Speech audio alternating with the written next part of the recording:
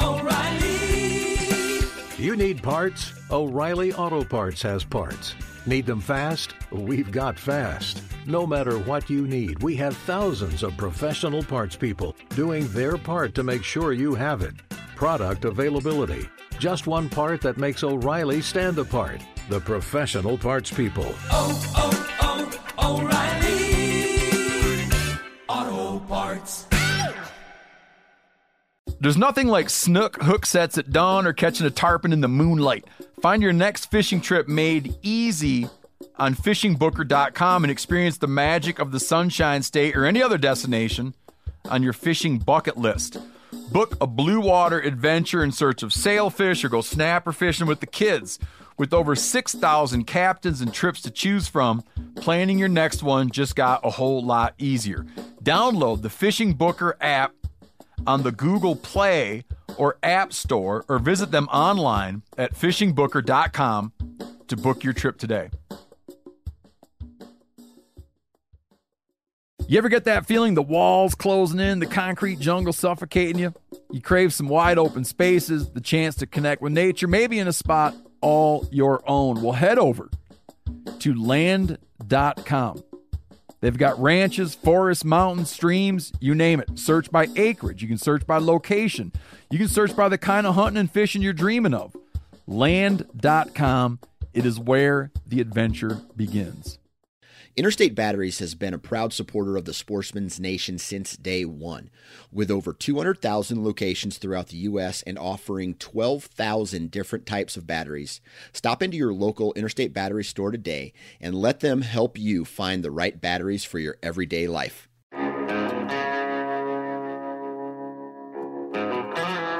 My name is Clay Newcomb, and I'm the host of the Bear Hunting Magazine podcast.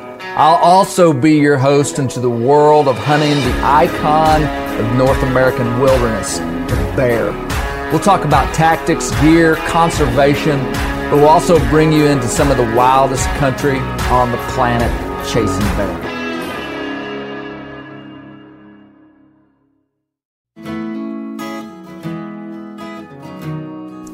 On this episode, we're in Cody, Wyoming, at the office of Joe Kondelis, the founder of the Western Bear Foundation. We have an intriguing conversation about why bears are amazing critters, the history of bears in the West. Also, we talk a lot about grizzly bear conflict and mitigation that's going on right now in the very complex issues of the grizzly bear world in the West. And hey, check out the Western Bear Foundation. These guys are doing a lot out west. And hey, if somebody doesn't stand up and say that as big predator managers and hunters and people that utilize the wildlife-related commodities of big predators, if somebody doesn't speak up for us, then nobody's going to. And the anti-hunting community is going to have the first rights to the narrative of big game hunting and specifically large predator hunting. People like Joe Kondelis and the Western Bear Foundation are putting action into our narrative of why we're the good guys, why we care about wildlife, and why that we want to continue on with the ancient and honorable tradition of hunting large predators and managing the landscape for the betterment of all wildlife, all at the same time of us enjoying hunting and loving the challenge of it, and taking some satisfaction in getting to hunt big predators. You're going to enjoy this podcast.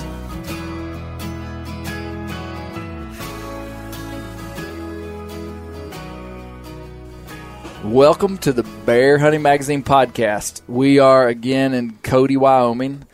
Colby and I are heading back from our Montana hunt, and I just met a guy for the first time that I feel like I've known for a long time. That's because a we statement. have. Yes, it is bizarre that we've never met face to face. Yeah, I feel like you can develop relationships over phone and email that are almost like you've known each other for 20 years and never met. Exactly. So that's what's happening today. I've got Joe Kondelis with me, or we're in his office here. Yeah. Cody. Yeah. And so I'll give a introduction to you just a little bit, but then I'm going to hand over to you to give a better introduction. But Joe is the founder of the Western Bear Foundation.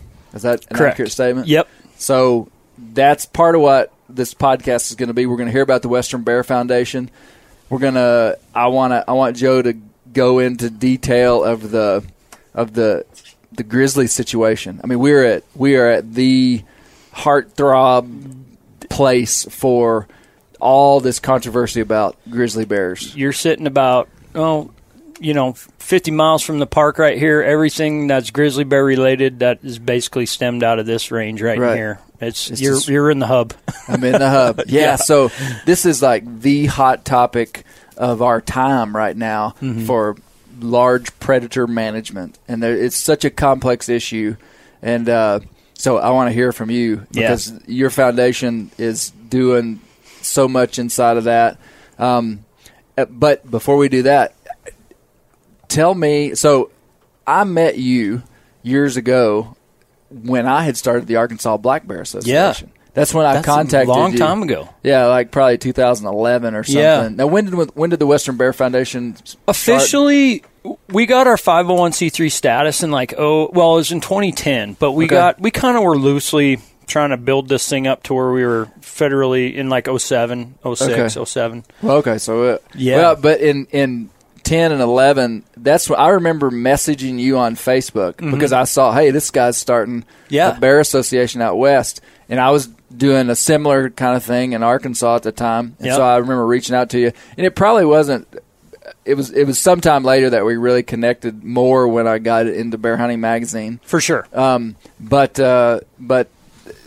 just for information's sake, members of the Western Bear Foundation receive a copy of Bear Hunting Magazine. Yeah, and that's a huge part of our membership. Like, people want something. You know, they want to support a great cause, but they also want something in return. And I mean, we're a bear hunting organization, conservation and hunting, but what a better thing to offer them. Like, we can't afford to put out a publication. We don't know what we're doing when it comes to that. So it was just like, reached out to Clay right away and was like, hey, would you guys be interested in doing this? And so basically, Bear Hunting Magazine is our subscription that our members get. You know? So it's a huge value for them. Yeah, right on. Well, it's been a great relationship for us. And so to get into, well, let me even take it a further step back. Tell me about you're a businessman here. You're a hunter. Yeah. What was your intrigue with bears that hooked you into this? Yeah, it's kind of a crazy story, but I grew up hunting in southwest Montana, grew up in Butte. Family of hunters. My grandpa came over he was in Minnesota and moved. His whole family grew up there, and they moved out to Montana, and my dad grew up hunting, and everyone grew up hunting, but no one in our family was really bear hunters. They were strictly, at that time, my grandpa was subsistence hunting. They needed the meat. Hunting and deer and elk. Yep, just for food on the table. And my dad, kind of really, I grew up, at a young age being out with my dad, but we never really bear hunted much. And I just kind of went through the motions through, junior high and high school, going out deer hunting, elk hunting, and just always thought, man, it'd be really cool to get a bear one day. Well, at that time, in the early 90s in southwest Montana at least, I would say bear hunting hadn't really taken on the space that it is now. Yeah. It's a lot more popular. Yeah. So there was very few people that did it well. And so it was just kind of an unknown thing. And we were in high school, and me and the guy that I actually co-founded this organization with, Joe Cambick, we always wanted to kill a bear. We wanted to figure it out. And we didn't know what we were doing. We could drive now. So we would putz around the hills in the spring and the early summer, because it ended June 15th where we grew up. Trying to find bears and didn't have a clue. Just hunting bears like we would elk hunt, park on a ridge and go. And park on a ridge and bugle at them? Yeah.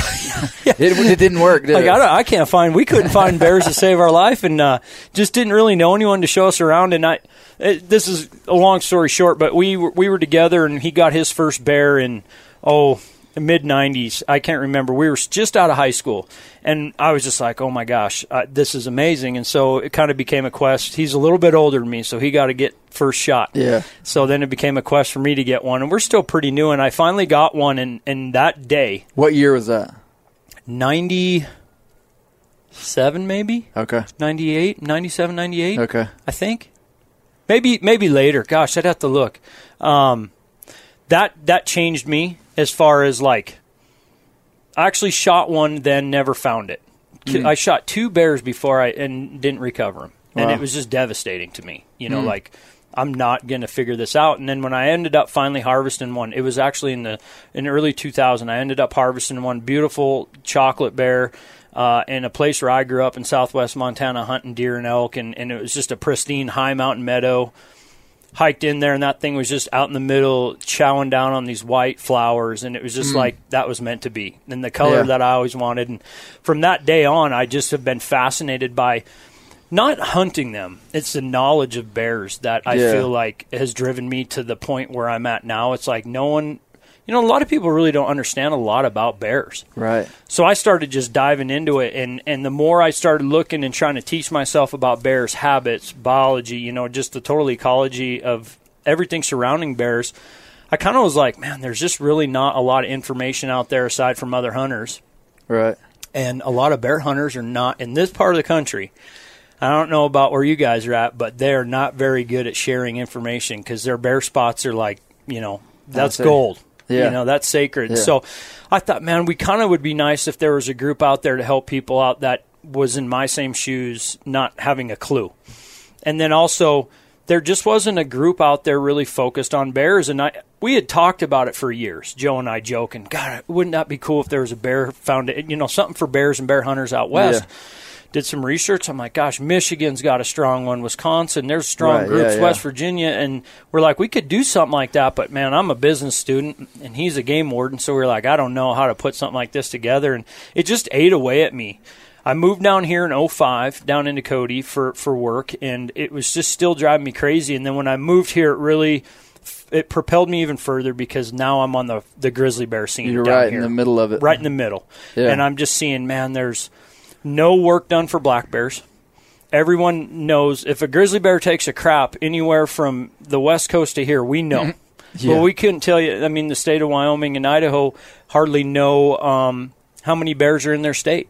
Yeah. So I'm like, that's not right for black bears. So let me stop you right there to go back to something you said that ties into that.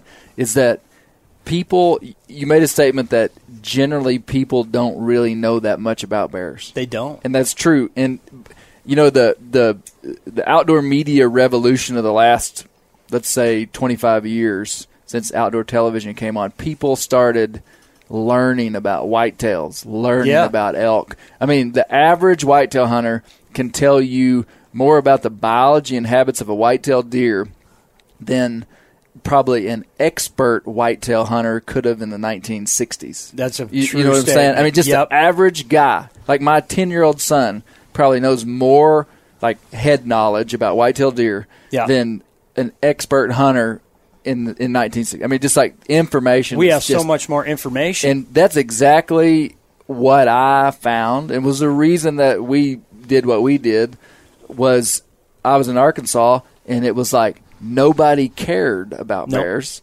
Nobody knew about bears, and it's funny to hear you tell your story because that's just like mine. I was just like, I killed a bear, massively intrigued by it. Yeah. And Joe, the first bear I killed was in 2001. Yeah. And I've been a whitetail hunter, and when I walked up to that bear, I realized that I knew nothing about it. It's crazy. I mean, you know, it was just this magnificent animal. Yeah. Incredible animal. And I realized that I knew nothing about it. Yep. And that the hunt to me felt hollow. Yeah. That's the way I described it. I was 21 years old, and I was just like, this. I mean, it wasn't like I did something wrong, but I was like, this isn't right.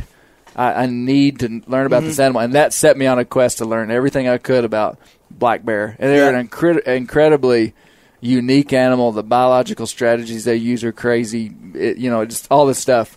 But anyway, so and it's true. I'm overly biased because to me they're the most fascinating animal on the planet, bears in general. Their willingness to adapt to any environment. I was very similar when I shot that bear. It had taken me multiple years to finally put my hands on my bear, and I think it was like that whole struggle and not knowing and like slowly learning that was really just like I mean, when I shot my first elk, it wasn't like that big of a struggle or deer. It's just like, wow, this is a big deal. It was monumental for me, and just like wanting to know so much more and not having information because like there wasn't a lot of that stuff out there. You know, social media and the hunting television was not like it is today, to where you can even learn. And then just like you said, no one cared about bears. I mean, until not that long ago in Wyoming, you got a bear with your elk, you got a bear tag with your elk tag, and they're like, kill them. Yeah. You know, they didn't have any respect for them. They just thought they were a predator. And to me, that's tragic. You know, like we do so much, and it's right. We do so much for ungulates in the West, and we need to. But there's a whole nother piece to the equation in black bears that just get left out, and that made me sick to my stomach for so many years. And I just saw it one day, and I'll never forget the time when I was like, screw it, I'm doing it. I was just like, it ate away at me for so long thinking, I feel like I have to do this just to be, like in 10 years, if it doesn't work out, I tried. You know, like, and give it a shot. Just for me personally, like, give it a shot. And I was standing in the shower one day, and I was just like, to hell with it, we're doing it. And I called him and tried to come up with the name. At that time, we were the Yellowstone Country Bear Hunters Association, which didn't really give us much arena other than around Yellowstone Park, but at that time we thought that was the right way to go. But you know, fast forward to now, we're the Western Bear Foundation, doing everything we can in the West. So it was a long slog up to that. But I think being like you, being around them and just being fascinated, you find a passion point in life sometimes that you're just like, you never knew you were going to have. Like 5 years before doing that hunt and shooting that bear, I never in a million years thought I'd be here today talking to you about a foundation and your magazine and what you did with the Arkansas Black Bear Fund.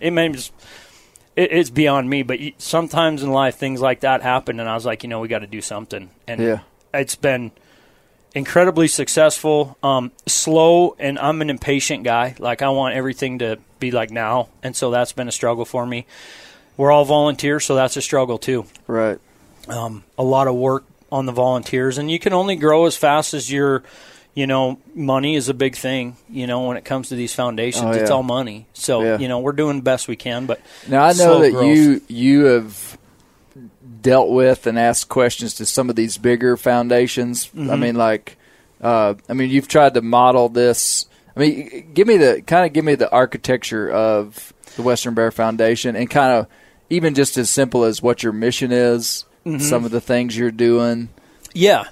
So we tried to, you know, not knowing anything about running a foundation or an organization, a nonprofit, we had to look at the ones that were successful. And the biggest one to us in the West was Rocky Mountain Elk Foundation. You look at what they did, and similar thing. A bunch of guys got together that are super passionate about elk, and they created something that's a monster now, and it's done so much good for elk in the country. So we're like, well, let's model it similar to that. You know, we'll be membership driven to raise funds to do projects on the ground. Yeah. Initially, when we started, Joe and I said that in order to ensure that we're doing it for the right reasons, no one's getting paid for this. Yeah. So for us, that was really important in the beginning, because and not every group's like this, but when money starts changing hands, people start doing things sometimes for the wrong reasons. And for us, it had to be about the bears and bear hunters. So we always said, you know, no one's going to get paid for this. Now we're getting to a point where we might have to do something like that and change a little bit. But so we tried to do it like the Rocky Mountain Elk Foundation, where we had a board, and we don't really have chapters, but we thought, you know, that would be somewhere where we'd want to go. And initially we were just going to focus on Montana, Idaho, and Wyoming, because that's where a lot of the grizzly bear issues were, and the largest amount of black bears, you know, in the West in these 3 states. So we thought we'd stay there. And, you know, over the years, as we've went to Western Bear Foundation, now we're doing work, and our actual first chapter is going to be formed in Washington State. Really? Believe it or not. Yeah, we got a guy over there and some really passionate hunters over there that want to start a chapter. They're writing all the bylaws right now. Right on. Nice. So we'll have our first chapter in Washington State, and I think it's just going to make it a lot easier for us to have a Montana chapter, an Idaho chapter, because right now I kind of manage the 3 with people in each state to help me out, like, hey, what can we get to this? Can we do this? And you know, working closely with the state agencies that manage our bears and manage our hunting seasons, we do a lot of that. But a lot of that falls on me right now. So divvying these up into chapters will take a lot off of me and make it a little bit easier for me to do some of the administrative stuff that takes up a lot of time. You know, so that's kind of how we're set up now. We do have memberships.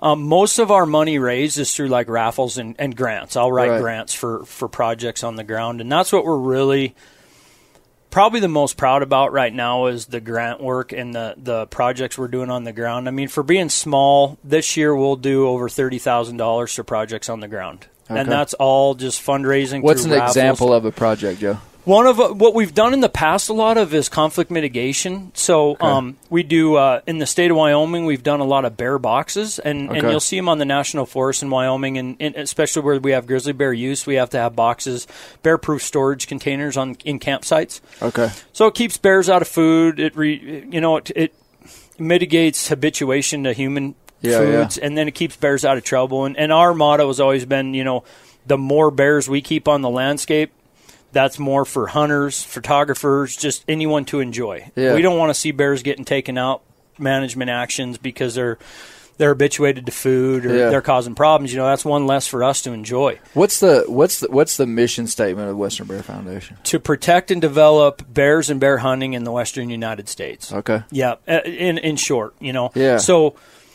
we've kind of went from being super focused on hunting rights, like initially on, we're like, we got to make sure we have our rights as hunters, and we're still really focused on that. Like, we're doing a lot of work, especially in the last year with this bear bait ban. But what we've done the most lately is conflict mitigation, stuff on the ground to ensure a future for bears in the West and keeping bears out of trouble. So we do the bear boxes. Up in Montana, we've been doing a lot of bear fences on the Rocky Mountain front. And those fences are electrified fences that go around chicken coops, lambing pens, any of that keeps the grizzly bears out. Wow. Man, that's a prime example of hunters truly showing the intent of why we do what we do. Mm-hmm. It's not just to go out and kill all the bears.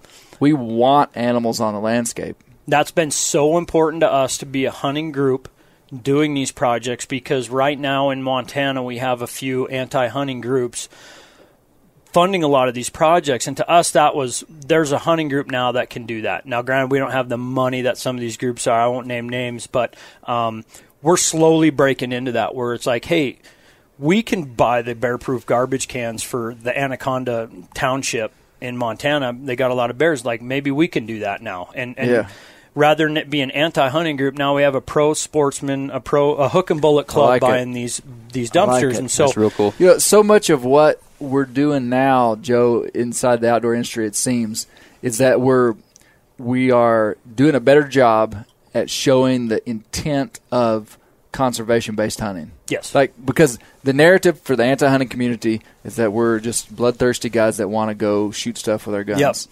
And so I really like what you're doing, because it's on the ground, actually doing the work, showing people that, hey, we are trying to reduce bear conflict so that these bears don't have to be euthanized when they come into this camp. It's exactly like what we thought. But it's a philosophical position that I like. Mm-hmm.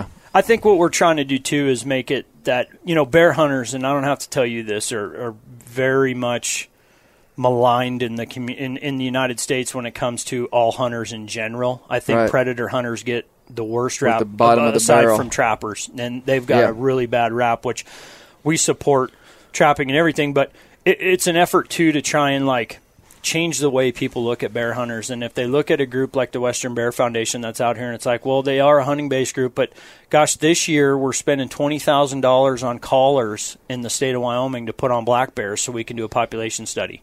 There's not been another group that's anti-hunting or anything that's even approached the department and said, we want to do this. This is a hunting group that's doing it. It's hunters that are doing this. Yeah. And that's to benefit everyone. And, we might not agree with some anti-hunters, but we're going to put more bears out there so you can go take pictures or you can just walk around and enjoy it. And that's important to us. We got to manage for sustainability. What's wild, we were just talking with Jim Sessions over here, and he was talking about, and maybe you could add to this, about how many bears right now. He said this morning driving from his house, he saw 2 game and fish trucks with bear traps. Yep. And they're going to somebody's house that has a bear problem. Yep. They're going to catch that bear, and there's a certain point when these bears have to be put down. Yeah. And so it's like, so just in theory, we could say maybe and you may know the exact numbers, but let's just say there's X number of bears being euthanized by government officials because these bears get in trouble. Yep.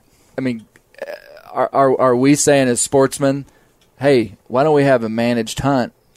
18 bear quota, a female quota. I mean, just something so minuscule that it would have basically it would have zero net effect on the population. Truly, it's true. But a hunted population of animals acts so much differently. And you tell me, oh yeah, they act so much differently than an unhunted group of animals. Anyway, I guess what we're saying is, hey, let sportsmen take these 20 bears a year out that have to be taken out. It's going to generate funds. It's all these positive things that are going to happen. We'll pay to manage the resource, and it's been a really crazy 5 or 6 years with this grizzly bear deal, because we went from having them delisted, and I think it was 2009, and they got the court ruling, put them back on the list. Hey, give us just for somebody that knows nothing of this. Yeah. And some people back east that listen to this podcast don't. Yeah. So the grizzly bear in the lower 48 in the United States was on the endangered species list. Yes. If it's on the endangered species list, it cannot be hunted. It cannot be hunted. There's qualifications for what an animal, biological qualifications that indicate whether an animal should be on that list. When those qualifications, like when a certain number or recovery, quote unquote, is established, then that animal can be taken off of the endangered species list. All endangered species are managed by the federal government. That's correct. But when they're off the endangered species list, they could be managed at a state level. Essentially what would happen is if the grizzly bear in the lower 48 were taken off the endangered species list, they could be managed by Idaho, Montana, Wyoming. And these states managed through hunting, basically. Yep. And so then these bears could be hunted. That's like the super condensed version for somebody that knows nothing about this. Yeah, and it's what we've really tried to shoot for is state management, right? Because the people that have recovered the bear are primarily state agency people. Right. They're the biologists, and Wyoming was tasked with managing their bears under the federal government. We receive a very small amount of money, but upwards to the tune of $40 million that was spent out of Wyoming's budget to manage these things. We spent the majority of the money to bring the bears back from the brink. We've got one of the best staffs as far as conflict mitigation. We've got a recovery team. We got guys out there every day that are doing grizzly bear stuff. Right. And so does Montana and so does Idaho. So we funded this recovery, and now the time comes to delist them and put them into state control, and we're like, let's let the people that know this bear the most manage this bear. Tell us what's good for the whole population. Yep. And, just this recent ruling by Judge Christensen to basically, he said, you cannot delist a distinct population, which we tried to delist, well, we being the Interagency Grizzly Bear Committee, who is oversees the recovery of the grizzly bear. They tried to delist just the greater Yellowstone bear. Okay. Not the Bob Marshall, not the Northern Continental Divide ecosystem, and not the Selway. That's up in Montana. That's up in Montana. So we have several distinct populations. Greater Yellowstone ecosystem would include Wyoming, parts of southwest Montana, and parts of southeast Idaho. Correct. Okay. Yep. And so they tried to just delist that, and the judge says, amongst a few other things, he said, you can't do that because we don't know what effect that's going to have on the other populations. And they said, well, they proved everything basically in their paper that said there is no issue with genetic diversity, and there it's. Okay. I mean, this is a scientific thing, and he had a couple other things saying that you're not using the most available science to count these things, and so we're back on the list, and the states are funding this recovery continually. Why sportsmen are paying for that through tax dollars, through license dollars, but yet everyone else gets to enjoy the bear. You get to take pictures of it, sell those photos. But we can't kill 20 bears a year. Which we killed double what the quota was going to be just in management actions. See, okay, that's what I want to talk about. That's the point I was making earlier. Yep. Is that so? How many we're killing? 40 bears a year? It was over that. It was around. Okay, so they're euthanizing. We're paying government people to go out and trap these bears, trouble bears, and I'm sure they're doing the absolute best they can to not euthanize them. So I'm not saying but those animals could have been. It wouldn't be those specific animals, but basically, hunters would go into wherever they can hunt, kill bears. They would open up more space for these bears that are getting in trouble because they're leaving habitat, going into more fringe habitat, coming into the city. And so it's like if you take out some of the bears in the core area, it's going to make room for these bears that are now on the fringes. What Jim told us is he said we're seeing grizzly bears here in habitat that they haven't been. No. So it's like the core population of bears is expanding quite rapidly. Would you say? And a great analogy that I heard him say many, many times is the bucket is full. Yeah. We can only house so many grizzly bears in Yellowstone Park and the surrounding area. And now as we're, as feed, as ungulates, as what they eat moves out of Yellowstone, so do the predators. And now we have so many bears residing outside the park because there's better habitat for them. Now we're starting to see this buckets full mentality, and when the bucket's full, they got to move because dominant boars aren't going to live in the same range. Yeah, they're going to either kill each other, or a young boar's got to move out, stake his claim somewhere new, and we see that with sows and cubs moving out. Because boars will kill cubs. Yeah. And so they're like, hey, we're out of here. There's a dominant boar running around. We're going to get on we get them right here.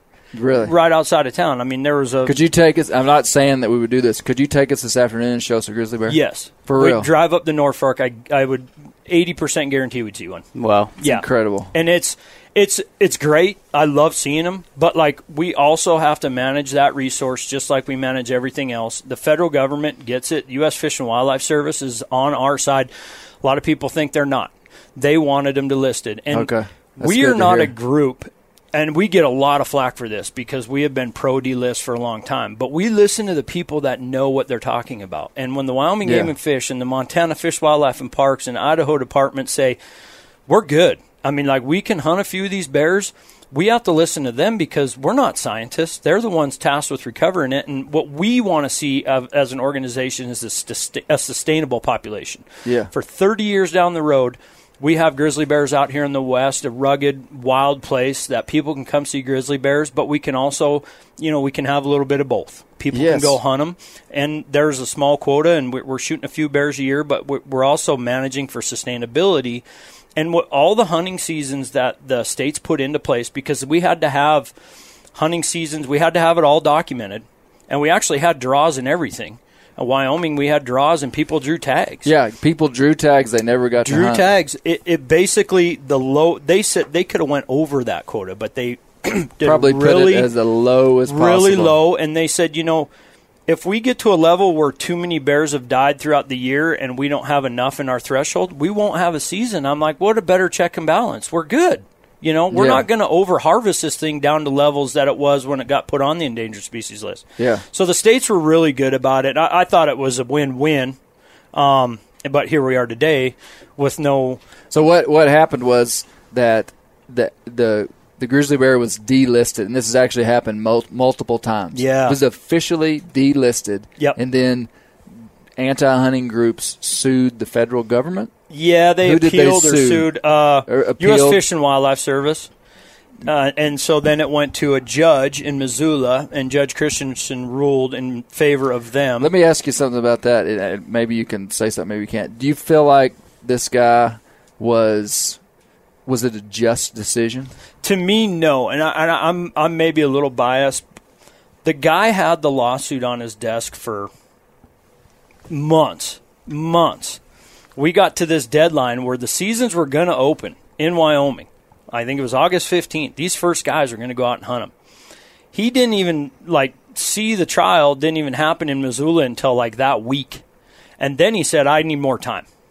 So you think it was a political? It was. They filed an injunction to stop the hunt for 2 weeks. I'm shaking my head. I want the listeners to know this. So they filed an injunction. He said yes. So it stopped the hunt for 2 weeks. And then it took like 2 more weeks for him to rule. And he finally said no. So now the U.S. Fish and Wildlife Service is appealing that in district court, which the district court that it's in, I heard, is not very favorable for us. So I think what we're in now is the same situation with, we're in litigation, which unfortunately wildlife should never be managed in a court of. I saw a statistic the other day, and I to be honest with you, I can't say if it was with wolves or with grizzlies, but it was a statistic that told the gazillions of dollars that the U.S. government has paid in litigation fees fighting these anti-hunting groups. Yeah.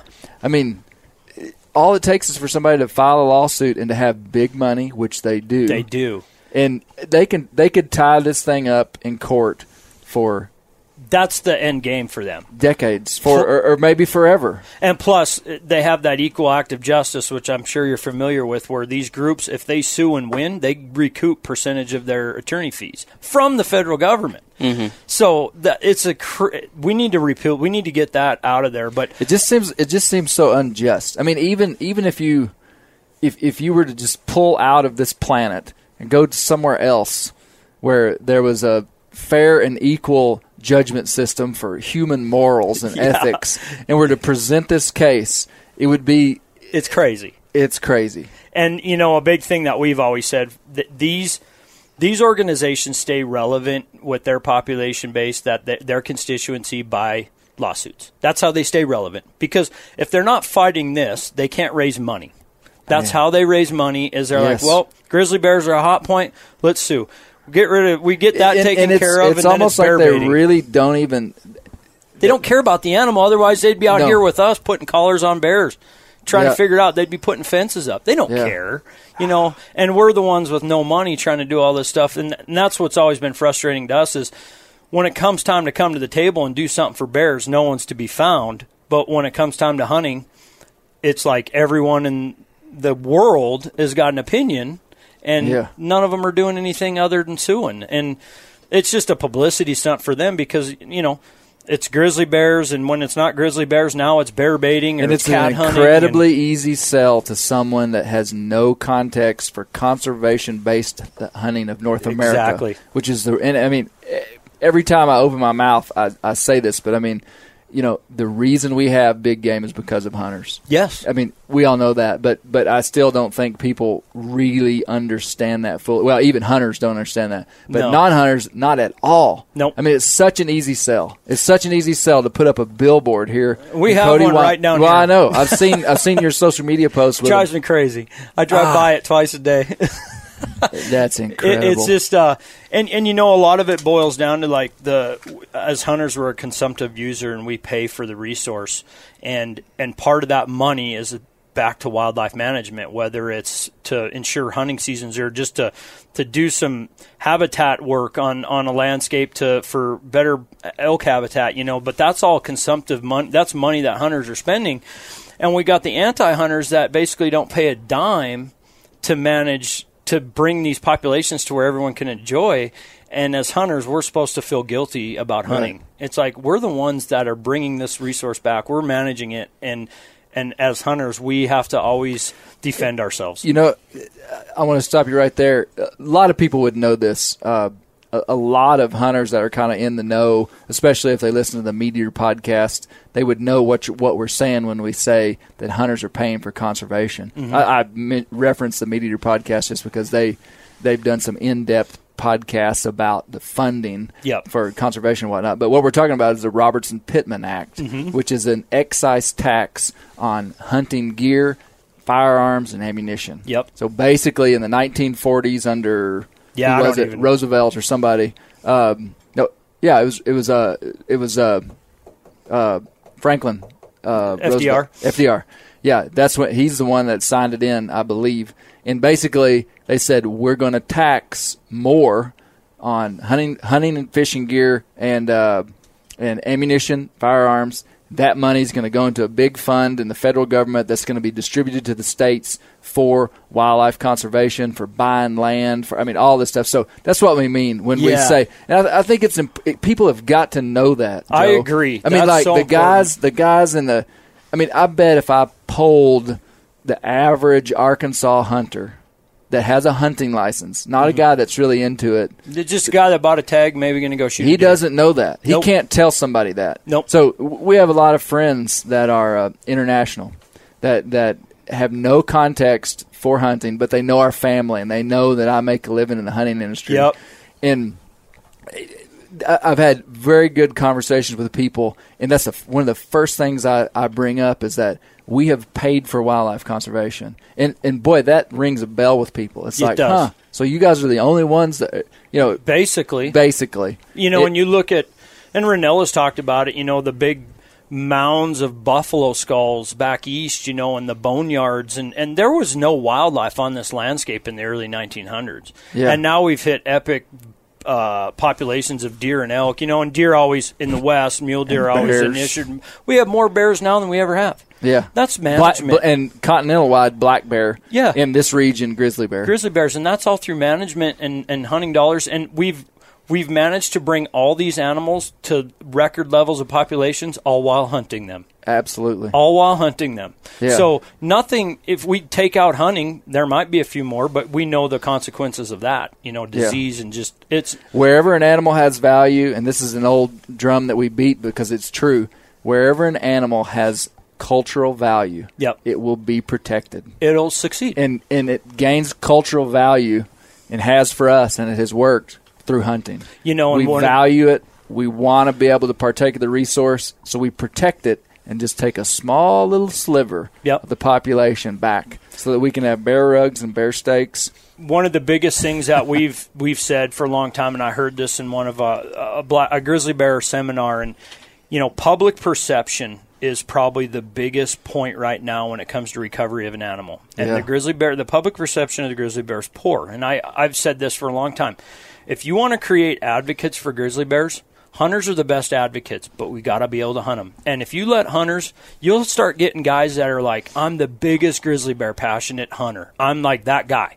Just like I was with black bears. I see. Just like I was with black bears. Pretty soon you're going to have guys out there just like wolves that are like, all I care about is grizzly bears, and you can be damn sure that guy's going to make sure that grizzly bear is always on that landscape, and he's a hunter. And so you got to create those passion points. And we've got 150 years of history to prove that that's true. Yep. It's not just a guess. No, it's since the Native Americans run this landscape. Right. They hunted them. Yeah, well, and specifically what I'm talking about is Roosevelt and Grinnell and the guys that started the Boone and Crockett Club that introduced fair chase, and later that rolled into wildlife management. The North American model of conservation. They did that because they hunted them. They didn't do that because they like to take photos. It's true. It's true. You take a photo of a bear.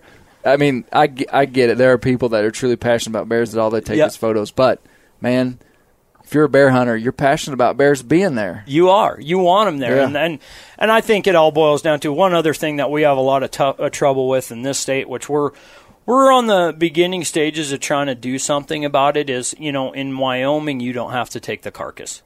Right. Which, to me, just makes it so much easier to cause problems. I hear you. When you're talking to even with black bear? Black bear. Is that right? Yeah, and so, Montana, you do, as you know. Yep. Because you've hunted up there. You've got to take the carcass and everything. In Wyoming, you can leave the carcass. And so it really makes hunters in Wyoming, regardless if you leave it or not, black bear hunters look like trophy rug hunters exclusively. And so I didn't realize those are archaic laws that are not helping the image of hunters in the general eye, the public's eye, that we have to change. And we're not going to get that change done easily, and there's going to be a lot of hunters that are going to disagree with us. But, at the end of the day, we have to do something that's going to sustain our ability to hunt bears. And if we look like a bunch of rug-thirsty dudes out there hunting, that's not good for hunting in general. And the sport of hunting, and there's a common misconception about bear meat out here in the West. I've hunted the East, I've hunted Canada, bears out there, and that's prized.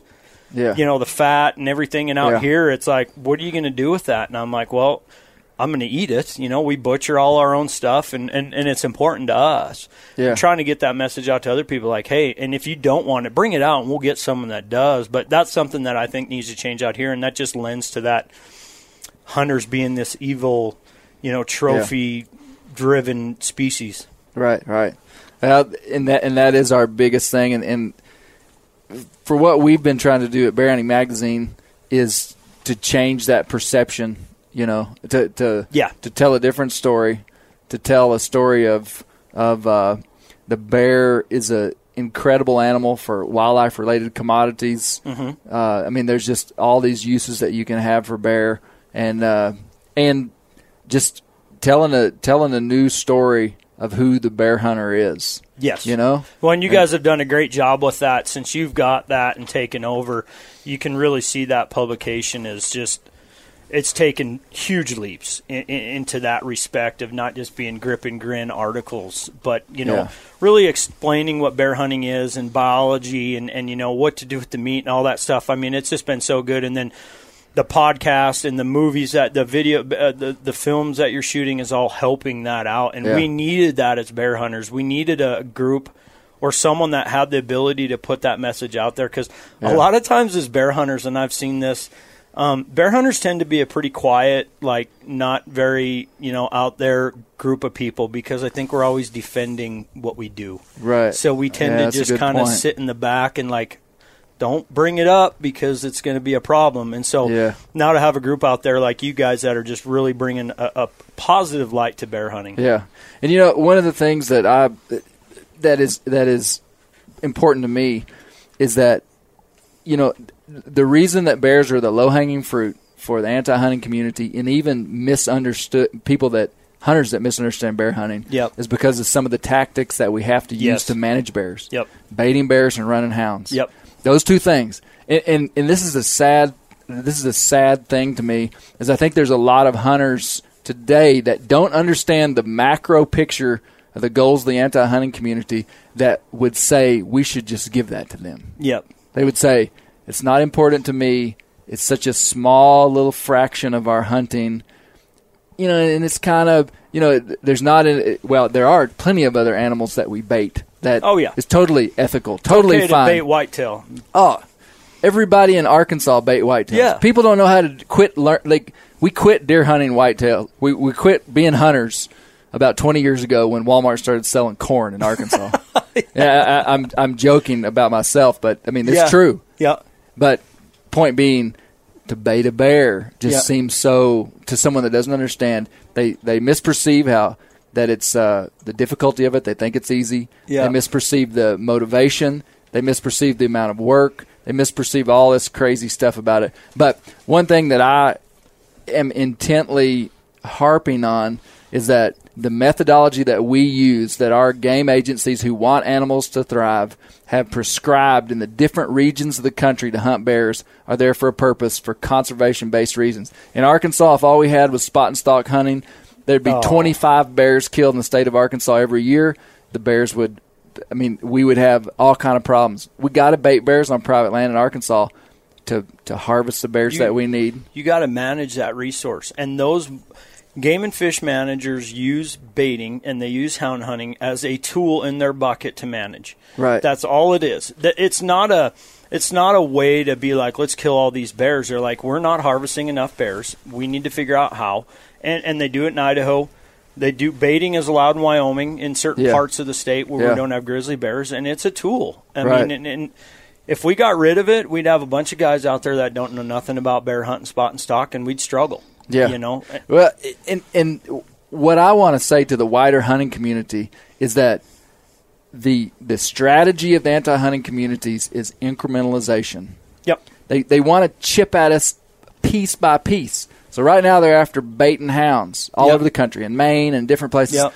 All these associations are geared towards defending bear associations, Michigan, Wisconsin. Yep. And if we give that to them, then the next thing will be hounds. The next thing will then be it's cats. And then eventually, when my son is 35 years old, they'll be after him for bow hunt. It's just like we've got nothing left to give the anti-hunting community, and we need the wider. We need anybody who cares about hunting and our way of life in North America needs to help us defend baiting and hounds. That's what I want to say to people. Ultimately, you hit it on the head, because if we give up one thing, I don't care what it is, we're going to lose it all. And we've stressed it so much. In the bear hunting community, there's decisiveness. There's people that are divided.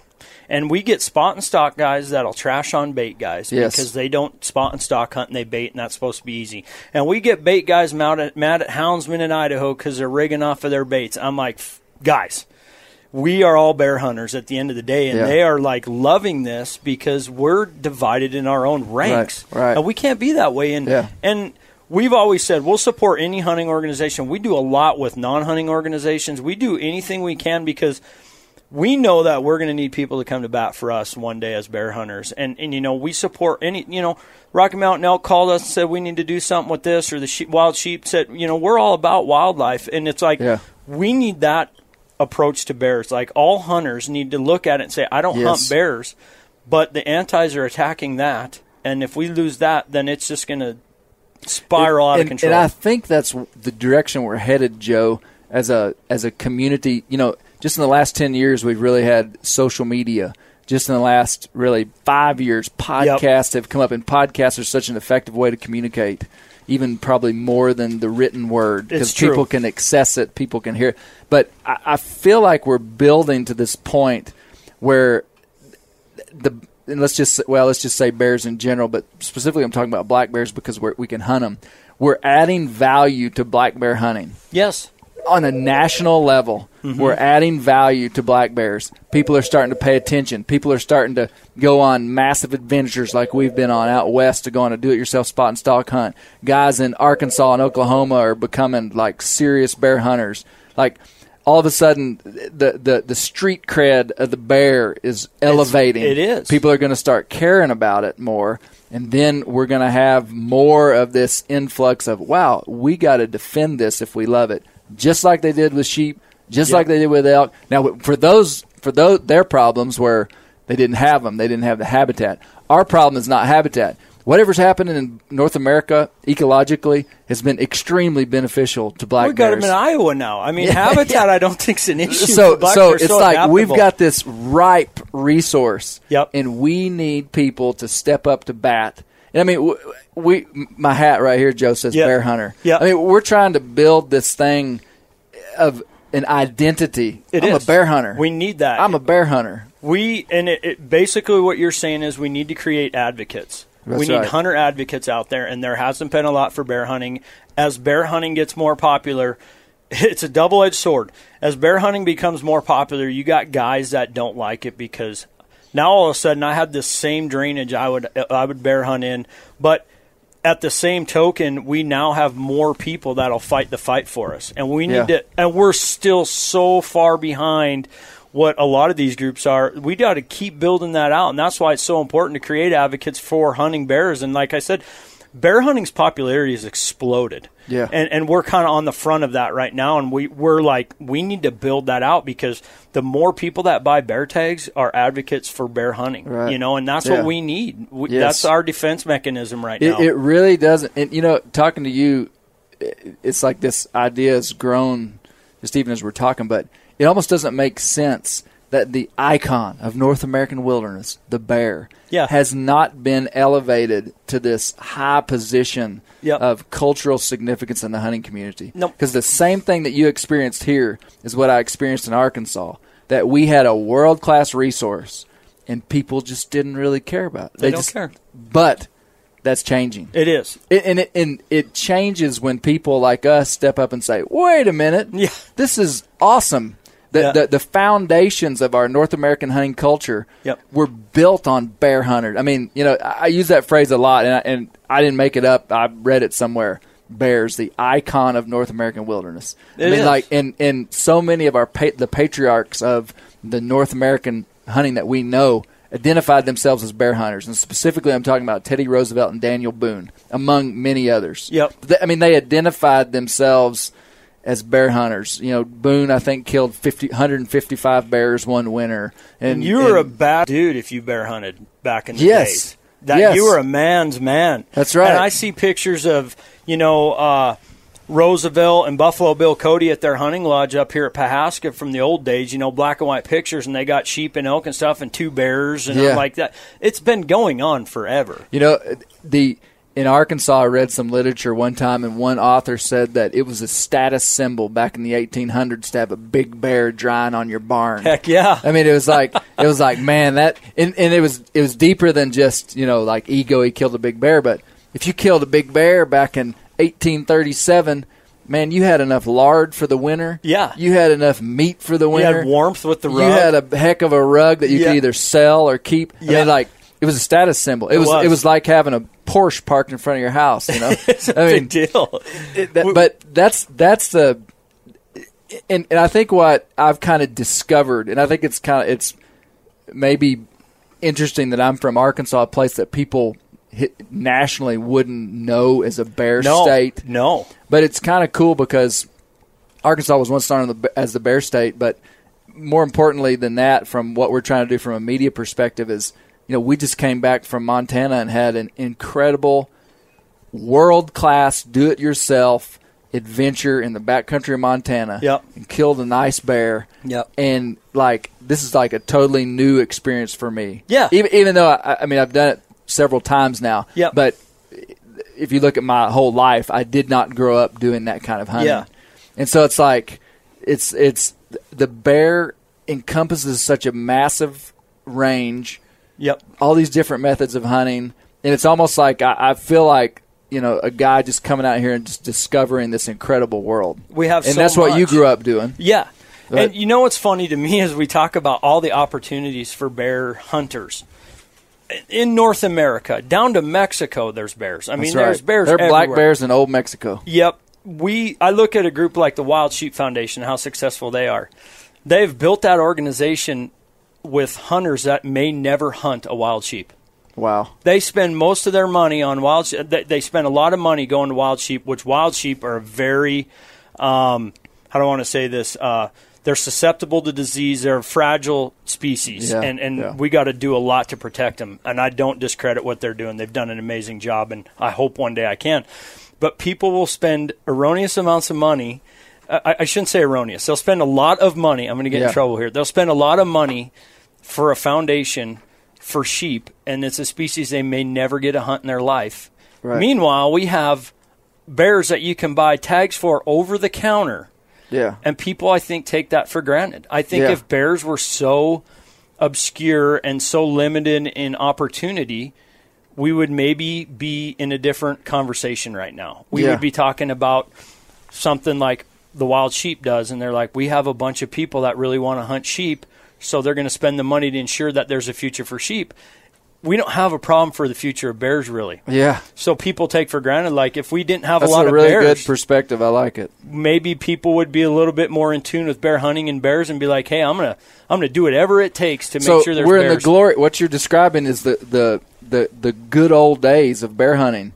I mean, so let's flip the equation, and all of a sudden the bear becomes a desirable game species for people to hunt, advocate for, and care about. Yep. Well, guess what? There's enormous amounts of opportunity. Tons. Any direction you drive. Yep. So it's like we're in the glory years. Yep. I mean, you take it back to your analogy of the sheep. Yep. Imagine if you could buy over-the-counter sheep tag in 20 states. Wouldn't be a big deal. It wouldn't be. They weren't naturally in that many, but it wouldn't be that big of a deal. The Wild Sheep Foundation as a foundation wouldn't probably be as successful as they are. And right. and it's funny to me that it's like when you have a species that's so readily available that you have such a tough time advocating for it and a tough time getting people to be passionate about it. Yeah. But you take a species that you may never hunt in your life, and you're the biggest fan of that because you may never get to do it. You really want to one day. It's crazy. Yeah, it is. Well, that's incredible stuff. Incredible stuff. Hey, tell us a bear story.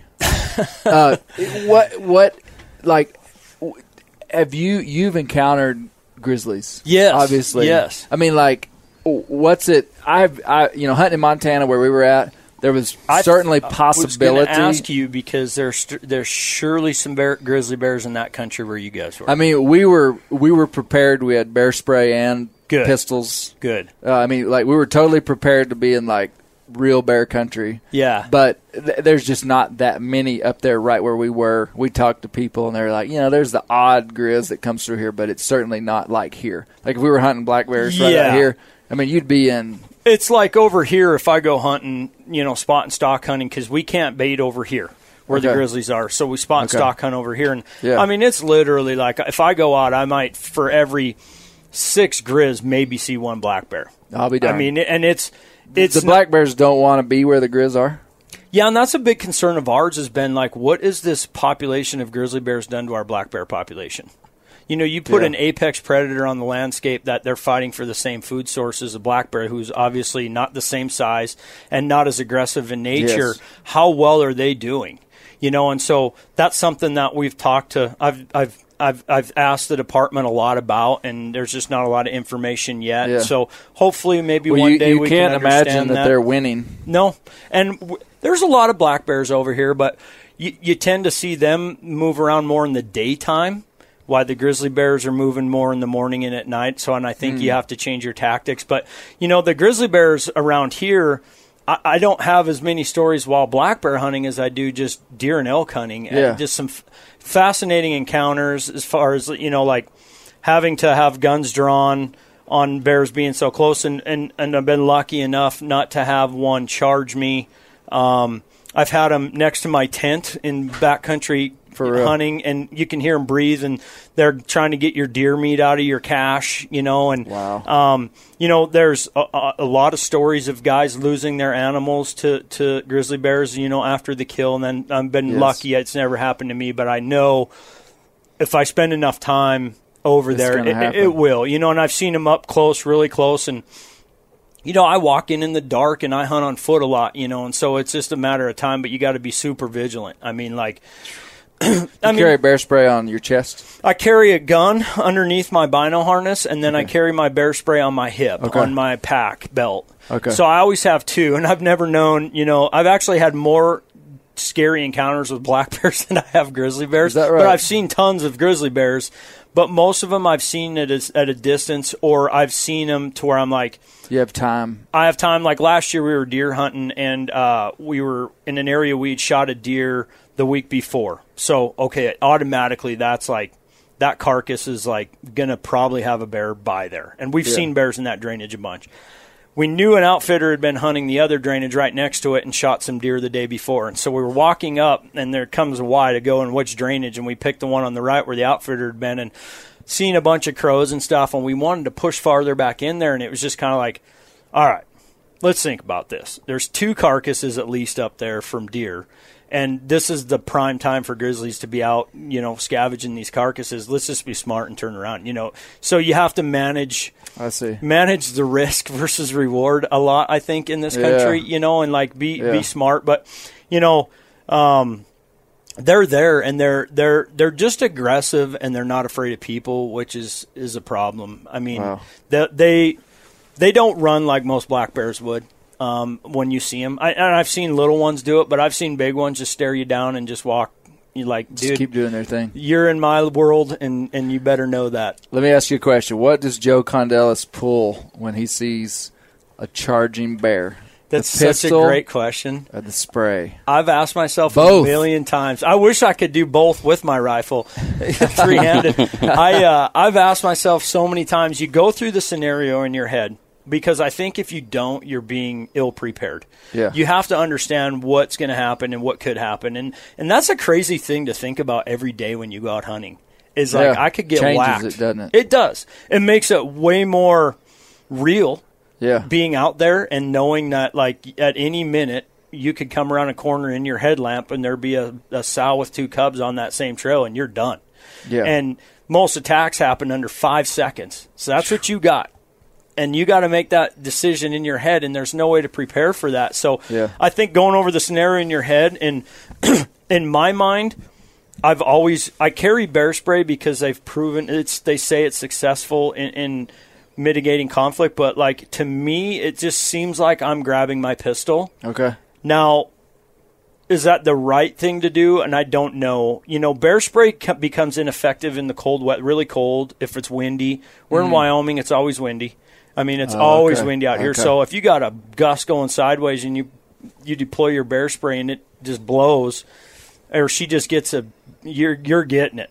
Yeah. So I don't know. For me, like in my pistol, I don't know why. I just think that I'll grab for that. The one time up there 2 years ago, we had a bear come up off a carcass and was real curious. Didn't charge, but it came up to us, and I had my rifle down, but I had time. I don't know. I think I would grab my pistol, but what my philosophy has been carry bear spray and pistol, which is what we did in Montana. And if you have time and feel like you can mitigate the situation with a bear spray, obviously you pull the bear spray. One. So if you're at your camp and you see a grizz 80 yards away and you're like, oh crap, you pull out the bear spray and you're ready. Yep. But I feel like in the heat of the moment, you're grabbing your pistol. Yeah. You're life and death at that point. If you come around the corner, there's a bear, you're grabbing the pistol. Yep. Your life and death. And I think that's what I carry both. I think for that reason, if you see one and you're like, okay, we might have a problem here, I'm ready. I got my bear spray off.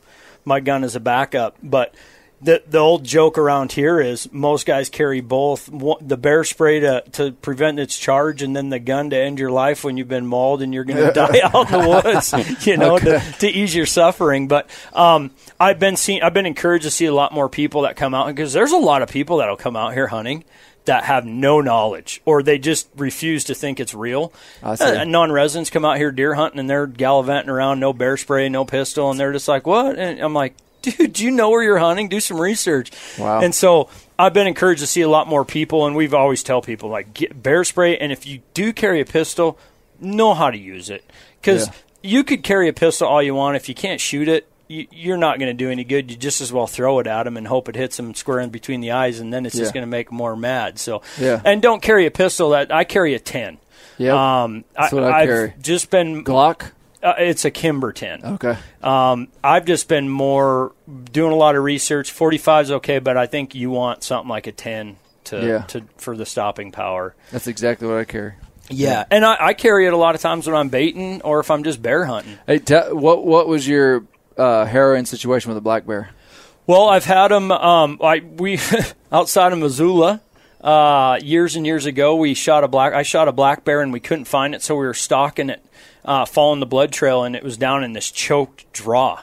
And I'll never forget this, but I was standing next to my buddy. We were about 10 yards apart, and I hit that bear. I was shooting down off of this ridge, and the bear was walking. I tried to hit him right here, and I hit him in the face.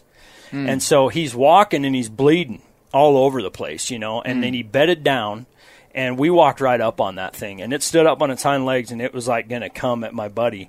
And he's trained pistol guy, and like he pulled it out and was just like he couldn't even, just a black bear, couldn't even get it to, the bear turned around, wheeled off, ran up the hill, and we shot it, but it was just like that quick, and so but I've had them climb tree stands, and I've had them woofing at me. I had a sow and 2 cubs. The sow put the run on me in the big hole, southwest Montana. Spotted this bear a long ways off, and that's all we could see was that one bear. So we make a run on it, and we got in the timber, and we're sneaking up, and I hear the claws going up a tree, and I'm like, oh, I climbed the tree, and I just turned around to my right, and she's woofing at me, coming. She stops, and I'm like, whoa. So I figured the cubs had climbed the tree, and so we turned around and walked back, and then she kind of came back down the hill to make sure we weren't going to stick around, and we got a look, and she had 2 cubs climb up the tree. I've had stuff like that, and I haven't had them, around here I see all those videos, and I've hunted Canada where you got those bears that won't leave your bait. Right, that are just... We don't get that around here. No. They won't... They're so nervous around people around here a lot of times, but I have had them... when you're in the stand, or if they're pretty good with you, sniff pretty hard, or, chomp or woof. I had a bear do that to me last year, but I think it was more like, dude, I know you're there, but it's still like, unnerving. Yeah. So more like that. And But I've been very fortunate, and knock on wood, I haven't had an issue with the grizzly bear, but gosh, I could tell you 50 million stories of close friends and people around here that have, and it happens every year. We get guys getting mauled, and it's not just hunters, it's hikers and everything else, and it's just, you can do everything right that you can think of, and it can still happen to you. But we just have so many, and it's just a chance you take inside grizzly country. You're fighting the odds, anymore, and it's changed some of my elk hunting tactics. Like, I can't backpack hunt. I love to backpack hunt. I can't backpack hunt elk in some of these areas because if I get an elk down in a grizzly area, there's a good chance I can't get that elk out by myself, 5-6 miles in one trip. So I'm going to have to make multiple trips. And there's just a good chance on that next trip back, and I don't have horses, that there's going to be a bear on the carcass. So it's like, it's crazy to think that one animal can change what you do, but and I never thought it would, but it does. It does. I hear you. It does. And they're remarkable to see out in the wild. I had a mountain goat permit for the wilderness up here right on the edge of Yellowstone Park. And my best friend came down and hunted with me, and he's from southwest Montana. He's like, I've never seen a grizz in the wild. I was like, well, we were hunting behind this thing called the Bear Gate. It's a place where they drop a lot of the bears that they have to relocate because you can bring a culvert trap in there. Okay. And then the gate closes until July, and then in July to September it's open. It's a beautiful bear habitat, big peaks. It's gorgeous, right on the park border. And I said, well, bud, you're going to see some grizzly bears. And I said, if we don't have a close encounter, I'll be shocked. Well, we hunted in there for 7 days and didn't see one grizzly bear. He's like, dude, I hear all these stories. And I'm like, I don't even know how happy I am and how lucky I feel. He's like, I just wanted to see one far away. And I was like, well, but I could honestly, you could drive up the North Fork today and probably see one. Wow. Yeah, it's incredible. Wow. That is incredible. Well, hey, this has been a super good conversation. Yeah. Any closing thoughts? No, just keep up the good work, man. We need what you're doing out there. And if anyone's hunting in the West, I field a lot of calls for guys trying to figure out how to bear hunt, like I said, that's what we're here for. We're not only a group out there building fences and keeping bears out of trouble. We're there for the bear hunter or the prospective bear hunter that wants to learn or has questions. And, that's what we're here for. And when you pick up the number, you get on our website, you call me or you email me personally. And so we're really hands on that way. And just love to talk. And I've met so many people doing this that it's been truly a pleasure. So, and finally get to meet you in person. It's been great. Yeah, man. Yeah. Well, I'm glad it worked out today. And, hey, I'm going to say the exact same thing back to you. Yeah. Keep doing what you're doing. I will. Man, for real, I got a lot of respect for what you guys are doing. And I think it's really just the beginning. And I mean, you see, I just really believe that as the status of the big game animal, the bear, continues to elevate, that there's going to be more and more emphasis put on conservation and advocacy for bear hunting. And you guys are the thing in the West right now. We're hoping to grow enough to where we're really effective in being that voice for bears and bear hunters in the West, to where it's like we're the go-to. And I think in 20 years, you and I are going to sit down and just be like thankful we did what we did, even though a lot of it was a struggle. I think we're doing the right thing for future generations, and that's important to me. Yeah, right on, man. Well, thanks, boys. Yes. That was great. Hey, I didn't even introduce who was I got Colby Moorhead. We got to start over. Couldn't get a word in edgewise of playing. No, Colby just keeps me on track. Colby, anything else we need to cover here? I mean, I guess the only thing I was thinking about is whenever you're thinking about different types of hunting, you just have to look for the challenges that group does. So, I mean, my first bear hunt was last year, and it was on a baited hunt with an outfitter. And on the last, I saw a picture of that bear too, by the way. That's awesome. Yeah, it was good. But on the last day, there wasn't I wasn't on a hunt, so I went and I actually ran the line with the outfitter and helped bait. And man, I was dying out there. It was a lot of work, even though he had a 4-wheeler and could get to him. Yeah. There's a lot of misconceptions about bait hunting, and I don't have to tell you because you do a lot of it, and I put in a lot of work, a lot of time, and a lot of money to do it. Mm-hmm. And I was talking we had an event down in Rock Springs, and I'll make this short. We had an event down in Rock Springs, and they all bait hunt down there, and they're like, man, I'd love to go spot and stock hunt in Montana, this one couple. And I was like, well, if you do want to go, I can point you in some areas. And So I was talking to her on the phone the other day, and she's like, I don't need to do this with bait. I don't need to do this. She's like, holy crap. Spot and stock hunting sounds so much easier than bait hunting. And I'm like, it's not as easy to find them, but I said they all have their challenges. And I said bait hunting is time consuming and it's a lot of work if you're going to do it right. Houndsmen have other challenges. They got the amount of money they put into their dogs 365 days all of care year round breeding, just to hunt a few months out of the year. So every one of them has their challenges, like you said. And I think it's key to explain that to people. Like, people have never bait hunted, like, I would love to take you and so you can understand what it is, you know, and just because you put bait out there doesn't mean you're going to shoot a bear. I mean, I wish it was that easy. Yeah. That's awesome that you said that. Now, I have a thing that I say in private, and I'll make it public here. I had a spot and stock guy giving me a hard time about bait and bear. I mean, a friend. Totally. We were just ribbing each other. And he was talking about how easy it would be to hunt bear over bait. And I said, wait a minute. You're telling me that you just wake up in the morning on the day you decide you're going to hunt and strut out to some hilltop, glass a bear from a long ways away that doesn't know he's being hunted, and walk over to him and shoot him from 200 yards. And I'm like, you're telling me that sounds easy to me. You know, It was a joke. Yeah. It's just like, you're hunting an animal that doesn't even know he's been hunted? Come on, man. That's not even fair chase. You know, it's a joke. I always say this. I have a joke, too. I said, well, feeding bears is easy because they're going to eat. But killing them on bait is a totally different story. Right. I don't care how dialed in you are. And I've been humbled. Just about the time I think I got bears figured out, I get a year where I'm just like, what am I doing? You know, they just totally will humble you. And it's like, that's why I love them so much, and their individual qualities. And they're like people.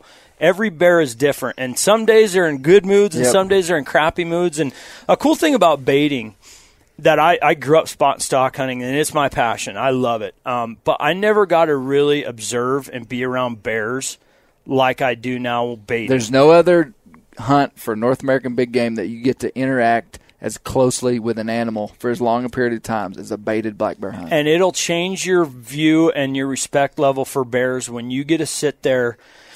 I mean, I was in Alberta hunting, and it got dark, and, you know, in Canada, and I did a similar thing. I brought my own four-wheeler up, and I ran baits, and I was like, and I was up there for like 10 days, and I hunted this one bait for this whopper bear they had on camera, and I sat the last day, I sat from morning until dark and didn't leave there, and that dumb thing never came in. But that like 10 other bears came in, and by it got dark, it was like 11 or 12. And I was like, well, I'm going to walk down to my four-wheeler. It's dark, and this bait's like 7 yards away, and there's bears. The one sow came up the dang tree, and it was just western in there, and I loved every second of it. But I'll never forget, as long as I live, and I get chills talking about it, they baited with a lot of beef and meat scraps up there, and you can hear those things down there snapping bones. Yeah. And these aren't even whopper bears, you know, 5-footers. They're just snapping bones and crunching, and you had to crawl down the stand. The barrel's here, like right across from it, and you had to kind of go in between the stand and the barrel at like 8 yards to get out of there. And I'm like, here we go, man. Here you know, we go. what a way to feel alive. But yeah, but baiting has made it to where I can really pay attention to bears. And I don't know how many years I've not shot bears, and I've just sat there for nights and just watched them and took pictures and just loved being that close and just seeing them. And gosh, their mannerisms, they're amazing. I can talk about them forever. Yeah, that baited hunt is what gave me that appreciation for bears, because every single one had a different characteristic or mannerisms or the way that they acted. So it was just like knowing that they have a personality. Like the spot and stock, spoiler alert, it kicked my butt. Well, you went from Arkansas to Montana. Yeah. It's just a whole different style of challenge. It is. It's just a different style. They all offer their own challenges, and not one's worse than the other or better than the other. They're all awesome, and I've yet to do a hound hunt. That is I was going to try and do one this year, and I got that grizzly tag, so that went on the schneid. So I've got to get behind hounds chasing bears one of these days. Whether I take one or not, I just want to do it. I've chased cats with dogs, but I want to do a bear one so bad because I want to experience it all, and I know that's not going to be easy either. I just love it. Just a whole different challenge. Every one of them. That's what's so cool about it, all these different challenges. Well, hey, we better wrap it up here. Yeah. Thanks a bunch, Joe. Thank you guys. Good to be here, and keep the wild places wild, because that's where the bears live. We will.